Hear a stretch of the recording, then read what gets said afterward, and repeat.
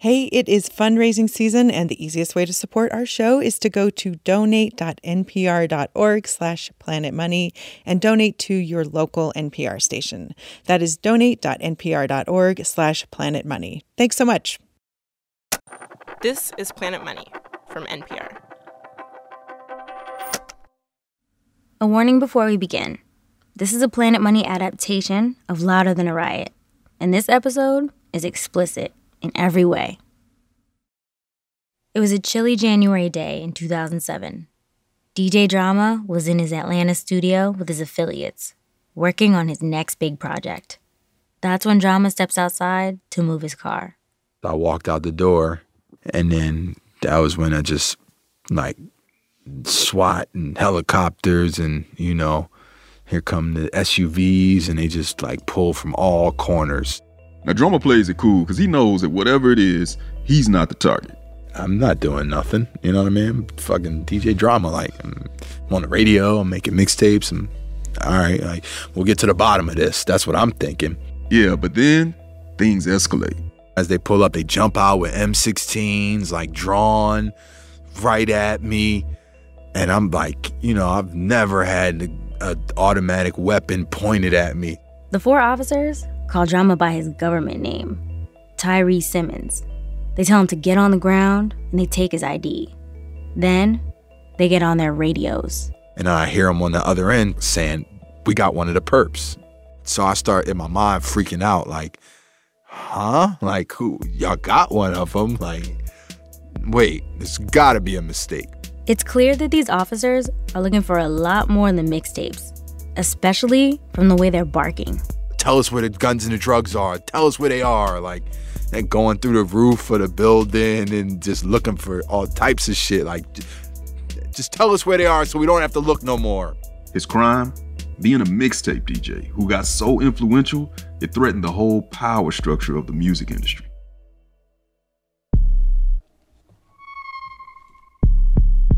Hello and welcome to Planet Money. I'm James Sneed, one of the producers here at Planet Money. It's a pleasure to welcome two of my NPR colleagues, Sydney Madden. Hey. And Rodney Carmichael. What up? Who have spent the last couple years working on a show about, why don't y'all describe it? It's about the intersection of hip-hop and mass incarceration, and how the criminalization of hip-hop is really a microcosm for the criminalization of Black and brown folk in America. Yeah, and how the music industry can be complicit in criminalizing the art form. So today's show is from your series, Louder Than a Riot, and it tells the incredible story of DJ Drama, a kid from Philly who grew up to be the mixtape king. Now, I was living in Atlanta not too long after this all went down, and there's a lot to the story I had no idea about, like mixtapes, how they're literally the origin of hip-hop distribution. Yeah, mixtapes launched the careers of so many rappers. Yeah, you can go all the way back to the Cold Crush brothers. 50 Cent, Jay-Z, that's mixtapes. Gucci Mane, Meek Mill, that's mixtapes too. And this whole cultural phenomenon, DJ Drama, helped make it a global movement. Until one day, it all just kind of came to a halt, taking mixtapes from a cultural innovation to a criminal conspiracy. And DJ Drama, he was at the center of it all. And paid a pretty high price. This message comes from NPR sponsor Microsoft Teams. Now there are more ways to be a team with Microsoft Teams. Bring everyone together in one space with a new virtual room. Collaborate live, drawing, sharing, and building ideas with everyone on the same page. And make sure more of your team is seen and heard with up to 49 people on screen at once. Learn more about the newest Teams features at Microsoft.com/Teams. What does it take to start something from nothing? And what does it take to actually build it? I'm Guy Raz. Every week on How I Built This, I speak with founders behind some of the most inspiring companies in the world. NPR's How I Built This? Listen now. My name is Tyree Simmons, also known as DJ Drama, also known as Mr. Thanksgiving, also known as Barack Drama, Drum Cruz, some of my monikers. And then when people used to listen to me on mixtapes, it'd be like, "Hey, yo, it's the one and only Mr. Thanksgiving DJ Drama." So, I can kind of go high, we can go, regular voice with it. No matter what alias he chose, at one point in time in the early 2000s, and DJ Drama's voice, it might have been the most recognizable voice in hip-hop. But Drama's story, it starts back in 1996. He's already dropped his own mixtape called Illadelph, featuring Philly artists he's cool with, like Black Thought of The Roots. And he's made his way down to Atlanta to attend the historically black Clark Atlanta University. And as a freshman in college, Drama was still unknown. But one thing he did know was how to hustle. He set his yellow boom box up on a campus trash can and, hustle his mixtapes, homemade, for the low. 2 for $7, or 3 for $10. Now, in a good week, he might have made about $150. But even then, he had this mystery sauce that separated him from the pack, his marketing savvy. I was like a one-man show. I was like, yo, I got DJ Drama tapes, and people like, who's that? And I'm like, I don't know. He just told me to set up shop. I work for him. I don't know the guy, but his tapes are here. And, that was my hustle. But the mixtapes DJ Drama was hustling on the AUC Promenade, they weren't necessarily like the ones you were dubbing for your friends off the radio. Early mixtapes were recordings of park jams and, the New York City parks. Obviously, the Bronx is where it started. That's DJ Mars. He's a famous Atlanta DJ, and he self-published the definitive deep dive on mixtapes called The Art Behind the Tape. In the beginning, the only way to hear hip-hop was at the party, or to hear it recorded on a mixtape. Mixtapes were the genesis of hip-hop distribution. Now, after the park jams came the MC battles. They got recorded and circulated on cassettes. Then came the era of the DJs creating mixtapes at the crib that sounded just like you were at the party. And I'll tell you, as I say, we take it from point A to point B. It's the king and pretty by all means in the old school. You know how we used to do this shit, right? You know what I'm saying? Come on. Skip another few years, and then there's DJ Clue. DJ Clue, back again, represent Queens to the fullest. Now he started doing something new, featuring rappers on exclusive songs that you couldn't find anywhere else. He would have artists come to the house and make a song specifically for him. The only place you got that song was on a Clue tape, so he kind of changed it. Because before you were buying a tape because of the way a DJ was rocking. Now you're buying his tape because of the exclusive music that he has catered strictly for him. Mixtapes like this define the culture. It's what Drama grew up listening to, and it inspired him to make his own mark. The beauty of what a mixtape was is you didn't have to cross your I's and dot your T's. So you didn't have to worry about clearances and splits and, what the royalties were going to be and payouts. And it was just the Wild Wild West. That's where the concept jacking for beats comes from. Like, give me that beat, fool. Give me that beat, fool. It's a full-time jack move. Yeah, but jacking for beats ain't just a hip-hop thing. I mean, how many early blues standards were borrowed and reinterpreted over time? And jazz wouldn't be jazz without players quoting each other's riffs in the middle of the set. It's a natural element of hip-hop because it's a natural element of black music. Always has been. But here's the thing. Mixtapes, like sampling, use copyrighted material without permission. That's technically illegal. Copyright law goes back to 1790, when it was created to give artists a financial incentive to create. But it's evolved over the years to be more and more restrictive. And now, it stifles hip-hop producers who rely on sampling. And remember, when Drama started making mixtapes, there was no Spotify or Apple Music. I mean, this was still the era of physical mixtapes dubbed straight to cassette. Distribution was hand-to-hand, and really promotion was word of mouth. I mean, either you knew where to go or you didn't. This was strictly an underground economy. There was a code of silence among those who were in it. You didn't talk about selling mixtapes. There was definitely that, whoa, we don't sell mixtapes. These are free. It's for promotional use only. For promotional use only. Now, sometimes you find it stamped right on the cover art of the mixtape. Yeah, basically, most mixtapes in this era were unlicensed compilations of previously released music. That means there was no way to collect the royalties owed to artists or their labels from mixtape sales. And the industry let it slide for the most part, until 1995. That's when the Recording Industry Association of America, the RIAA as it's called, took notice. Now, the RIAA is basically an industry trade group created to protect and serve the major labels. Now, the RIAA does a lot of other things, like certifying all those gold and platinum plaques artists like to show off. But they also work with local and federal police departments to enforce copyright laws. But for whatever reason, in '95, enforcement was spotty at best. You didn't have to search hard for mixtapes. They were sold on street kiosks, flea markets, small independent record stores. You just had to know where to look. But it wouldn't be long before bootleggers around the country started selling Drama's mixtapes. And he'd be too big for the industry to ignore. That's after the break.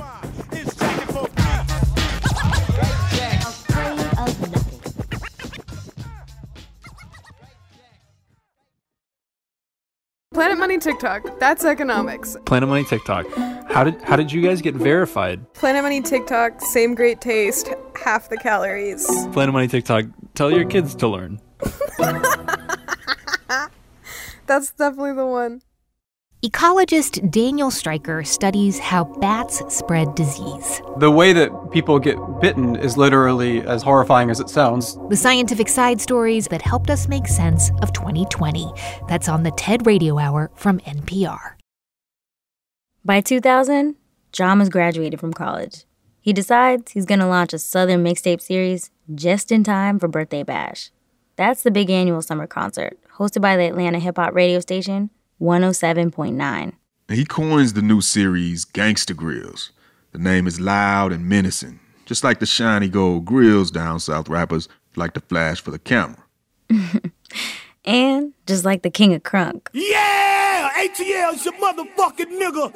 One of them motherfucking kings of crunk. So Little John comes, does the drops for me. I guess this is where you guys can put the legendary Gangsta Grill drop in right here. I don't want to have to do it. I want the people to hear it. Gangsta Grizzle. If you don't give a damn, we don't give a fuck. Yeah, that. Man, Gangsta Grills was like sonic wallpaper in Atlanta back then. Now, as Drama is launching Gangsta Grills, he gets a call from a local hustler who manages an up-and-coming artist. And he calls me and he says, hey, I got this, new artist. We just signed to LaFace. His name is T.I. And, can I bring him through to do a freestyle for you? And I'm like, yeah, sure. I'd never gotten a phone call like this ever. It's the first time anyone's ever called me off of one of my mixtapes to, do something for me. So they come to the crib, and this young kid with bifocals, this intense Southern drawl is in my little apartment in this little room where I make my mixtapes, telling me he's the king of the South. And I remember him leaving and me telling Sense, yo, that nigga's crazy. He just said he was the king of the South. He looked at me like, damn, why you want that kind of trouble? He looked at me like, man, you bold. Now, T.I. wasn't exactly the king of the South just yet. But through their early collaborations, Drama would help him earn that title. And Drama, he would become a kingmaker with a style all his own. Man, it's time to bang this tape out. Streets is fucking calling. I kind of wanted to just do it a little different. I just wanted to give it a sense of a narrative. Not just regular shout-outs, really listening to the music and going along with what the music was about. You know what I'm saying? So, really becoming a real host in a sense. Man, y'all niggas ready to do this Gangsta Grills? Oh, man, you know what I'm saying? I'm born ready. Let's do it. Gangsta Grizzle. So the process is kind of you collect a body of beats that are other people's instrumentals, that are big songs out at the time. I'm giving T.I.'s script to read, to create drops, to almost give the tape a narrative. Hey! All right, hold up, man. Let me catch this right here. One time for the young blood, man. We got to do our thing, man. Grand Hustle. So he's doing freestyles. We're putting records that aren't out yet. You better get your mind right. At any given moment, known to grip a 9 tight. Or with a beam on it, flowing cause I rhyme tight. But try your luck, cuz, shoot your truck up. And then I'm sprinkling in my ad-libs and my sense of my narrative. Kicking us out, Pimp Squad click, Will Cannon, Trendsetter Sense. Trendsetter. They call me dramatic, nigga. So, you layer it with the music, Then you put the hosting, like the DJ aspect of it on there, and then you add the drops, the bells and the whistles, and then you have this like mixtape. Here goes nothing. Another hood classic. PSC down with the motherfucking king. DJ the Funk Drama. Hey, what's happening, man? This TIP, you understand that? King of the South, repping A-Town to the fullest. Drama, he was just in his little apartment making mixtapes.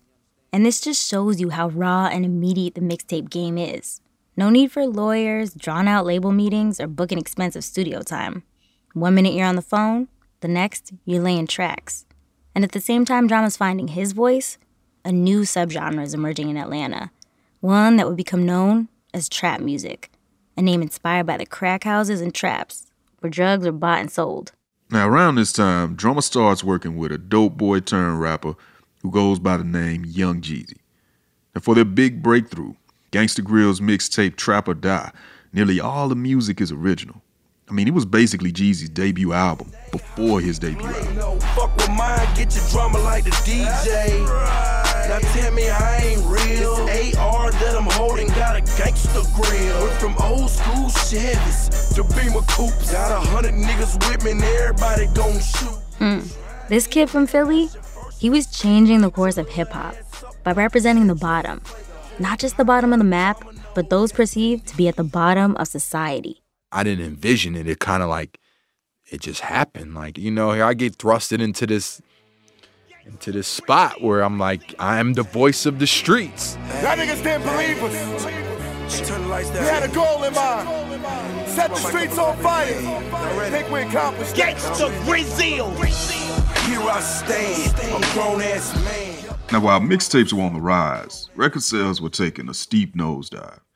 It's 2005. The industry's on its deathbed. Major label releases are basically being cannibalized by bootlegging. Online streaming is still a pipe dream for the most part, and piracy sites like Napster are being cast as the villain. And the industry is so desperate that the RIAA is filing lawsuits against random fans for illegal downloading as a scare tactic. But while all that's happening, mixtapes are becoming more popular than ever. And DJ Drama, he's selling more than ever. We make quality street music. Cannon. You can ride to. Yeah, the mixtape game, it had its risks, but it also had its rewards. Drama didn't have to license any of the music. He didn't have to pay rappers. And it cost probably 50 cents to print a CD. And he would sell it for $5 to $10. Did you have a sense of like how many tapes you were moving like a month, Gangsta Grill? There were some months when we probably easily, like, it could have been like 50,000, 75,000, something like that. And that's not accounting for the bootlegs. Not accounting for the bootlegs. He remembers watching as his bank account grew into hundreds of thousands of dollars. So even though the labels were losing money, they were benefiting from the mixtape game too, because it meant free promo for their artists before their official projects dropped. Like, take Lil Wayne. Weezy was already a vet in the game when he decides to reinvent himself with the Gangsta Grill's Dedication series, starting in 2005. This right here is a dedication to D2 Drama. Dramatic and affiliates, man. I appreciate everything y'all does for me. I'm gonna do it for y'all, man. Wayne's already a star by this time, but Mixtape Wayne, he was a beast with that series. Drama. Howdy do, motherfuckers, it's Weezy, baby. Niggas bitching and I gotta tote that cannon. Listen close, I got duct tape and rope. I leave you missing like the fucking old balance. And all that mixtape buzz, it boosted his major label bottom line. His next major label release, The Carter 3, ended up becoming Wayne's biggest selling solo album. Your money. As of 2020, it's 6 times platinum. Mixtapes did that. Yeah, and Drama's career, it got a huge boost too. In 2005, the Atlantic subsidiary, Grand Hustle, T.I.'s label, signed Drama to a recording deal to create a legit Gangsta Grill's album. Record labels loved me. They were calling me all the time to work with their artists. I started getting $10,000, $15,000, $20,000, $25,000, like $1,000 from labels to do Gangsta Grills with their artists because it was a way for them to now break their artists per se.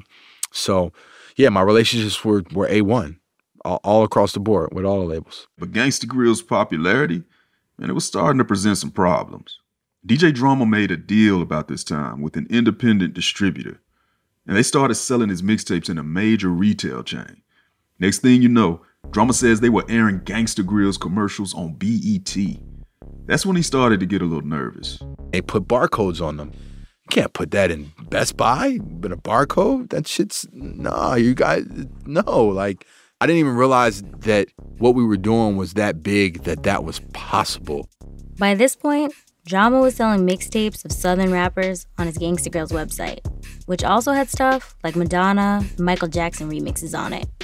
So it's one thing to be a kid selling mixtapes on your college campus, but it's something else entirely to be selling tens of thousands of dollars a week in CDs all around the world and not paying a penny in royalties to the songwriters or labels you're trying to profit off of. Yeah, and the pushback wasn't just coming from the RIAA either.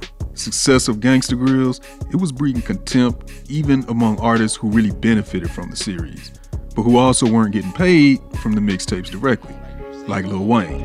Fuck you if you're a mixtape DJ. And all that heat from the RIAA, that's what led to that day in 2007 when the SWAT team showed up at Drama's studio. Tell us where the guns and the drugs are. Tell us where they are. Like, thank God there wasn't a weapon or a spliff in the building. Yeah, but what they do find is mixtape CDs. Tens of thousands of them. They confiscate the mixtapes along with studio equipment, computers, 4 cars, bank statements, even the hard drives containing songs recorded for Drama's upcoming studio album. Then they take Drama and his Gangsta Grillz affiliate, Canon. They stand me up when I'm outside and they take out the paper and they say, Tyree Simmons, under the RICO law, you're being arrested for bootlegging and racketeering. RICO, that's racketeer-influenced and corrupt organizations. Now, these are kind of serious conspiracy charges used to take down dangerous organized crime outfits like the mob. The Drama doesn't even know what RICO stands for at the time. Fulton County SWAT team and officers from Clayton County raided DJ Drama's Gangsta Grillz recording studio last night. In local footage on the 11 o'clock news that night, Drama and Cannon are dressed in blues with their hands cuffed in a courtroom. Drama's trademark fitted cap is missing. It's like he lost his crown. This is my first time ever being locked up, and I'm in a cell. People start hearing, yo, DJ Drama and Cannon are in here. So we go to court. As soon as we get in there and they tell us no bond, no bail, and now I'm thinking like, yo, I'm not going to see the sunlight again. Like, what the fuck did I do? I was making mixtapes. Like, how did this ever happen? This is when Drama finds out his arrest by local authorities was made in conjunction with the RIAA, the same trade organization whose seals appear on all those gold and platinum plaques hanging in his office. For Drama, this is deeper than a personal betrayal. It's a betrayal of hip-hop. The labels wouldn't know what was coming next if it wasn't for mixtapes. It's the veins of the culture. Everything in hip-hop from 95 to 2007 that happened, all that shit. Everything came from mixtapes. Biggie, even the blend style from Ron G with R&B vocals over hip-hop beats, that's mixtape shit. That became a style of music that the labels got rich off. Like 50 Cent, that's mixtape. Jay-Z and Clue, that's mixtape. Lil Wayne, that's mixtapes. Young Jeezy, that's mixtapes, bro. Like, it's all from mixtapes. Gangsta Grillz is the biggest thing arguably ever in the mixtape history. That's hip-hop. Like, no. This is what y'all make billions off of. Don't sit here and tell me that what we're doing is wrong. Fuck that. So why then did the labels go after Drama? Well, we tried to ask the RIAA that. And despite several attempts, they wouldn't talk to us on the record. But Carlos Linares, who was vice president of anti-piracy at the RIAA when Drama got arrested, he said this at the time to MTV News. There is no RIAA policy geared towards going out and enforcing against mixtapes. We do, however, have an ongoing policy to help identify illicit music product and to bring it to the attention of law enforcement. Even if this was an isolated... After Drama wakes up in a cell that morning, he finds out he and Cannon are able to make bail after all for $100,000 apiece. And that's when they find out how serious those RICO charges they've been slapped with really are. So I went to online banking, and my shit said 0.00, and I just froze. A bank account full of hundreds of thousands of dollars reduced to nothing. In that moment, Drama says he broke down and cried. Drama and Cannon, they were charged with the Georgia state law that made it illegal to sell CDs without putting your name and address on them. Essentially, it was a way for the state to enforce federal copyright law. And they hit him with a RICO charge on top of that for mass distributing the CDs. After the arrest, the charges against Drama and Cannon were dead docketed, which means they would not be prosecuted, but the charges could be reinstated at any time. And Drama says the DJs were never given back all that money that was seized. There's a real irony of what's happening to him, because he'd done all this for the culture of hip-hop, which the industry benefits from. And then the industry turned on him. Yeah, Sid, and like so many black cultural innovations before it, man, the industry criminalized the mixtape. Then they co-opted it. Today, playlists like Spotify's Rap Caviar serve to fill some of the void mixtapes left. Yeah, but the main thing missing is the curator who weaved it all together, the mixtape DJ. I mean, of course mixtapes still exist in name, and some of them do record-setting numbers and even get Grammy noms. But the era of the mixtape DJ, discovering new artists and shaping the culture, is over. DJ Mars said the mixtape game came to a dead halt.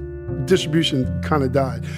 You see these two dudes getting locked up on TV. Nobody wants that. Nobody wants that. So it just dried up completely, totally. I felt some guilt because I'm like, yo, this shit, the mixtape, I can't let the mixtape game die on my shoulders. Like, here's this culture I grew up loving, and then I go to jail for it. If they can lock up Drama, nobody's safe. This shit's done. It's over. It's a wrap. Yeah, but Drama, he wasn't completely left out in the cold. Because after all that drama, the raid, the arrests, the damaged hard drives, and the emptied out bank accounts, DJ Drama had something beyond street cred. And the same industry that locked him up, it wanted him back in. See, now that Drama had a criminal record, thanks to the music industry, his label Atlantic was more hyped than ever to drop his debut record. My record label was super excited. Oh my God, you can't pay for this type of publicity. We're putting your album out ASAP. Move the release date up. Like, you're the biggest thing in hip hop right now. And guess what that first single was called? You really got the right nigga for this shit, man. Feds taking pictures. And that might sound like paranoia and overdrive, because for the rest of the world, it's just entertainment. But for hip-hop, it was real life. We wasn't the first to do this mixtape shit. But after we showed up, shit ain't been the same since. Gangsta. And only because the streets need us.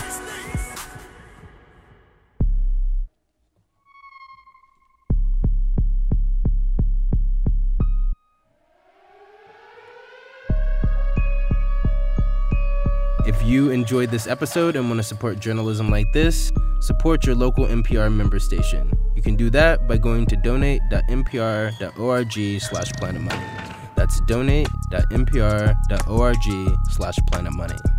Big thanks to the whole Louder Than a Riot crew who put together the original episode. Editors Michael May and Chiquita Pascal. Producers Dustin Tesota, Matt Ozug, and Sam Leeds. Josh Newell, the engineer. And senior supervising producers Rachel Neal and Nigeri Eaton. Original music by Casa Overall, with additional scoring from Ramteen Arablouei. And shout out to Jacob Gans, our digital editor, and Will Chase, our fact checker. Y'all hit us up on Twitter. We're at Louder Than a Riot. And to follow along with the music that you heard in this episode, you can check out the Louder Than a Riot playlist on Apple Music and Spotify. This episode was produced by James Sneed. Hey, that's me. Appreciate you, folks. Pew, pew, pew. Engineering help from Gilly Moon. Jacob Goldstein was this episode's editor. Alex Goldmark is Planet Money's supervising producer. And Brian Erstadt is Planet Money's editor. If you want more bass-heavy shows, check out the whole Louder Than a Riot series wherever you get your podcast. They just had their season finale, and I'm going to binge the whole thing this weekend. I'm Sydney Madden. I'm Rodney Carmichael. And I'm James Sneed. This is NPR. Thanks for listening.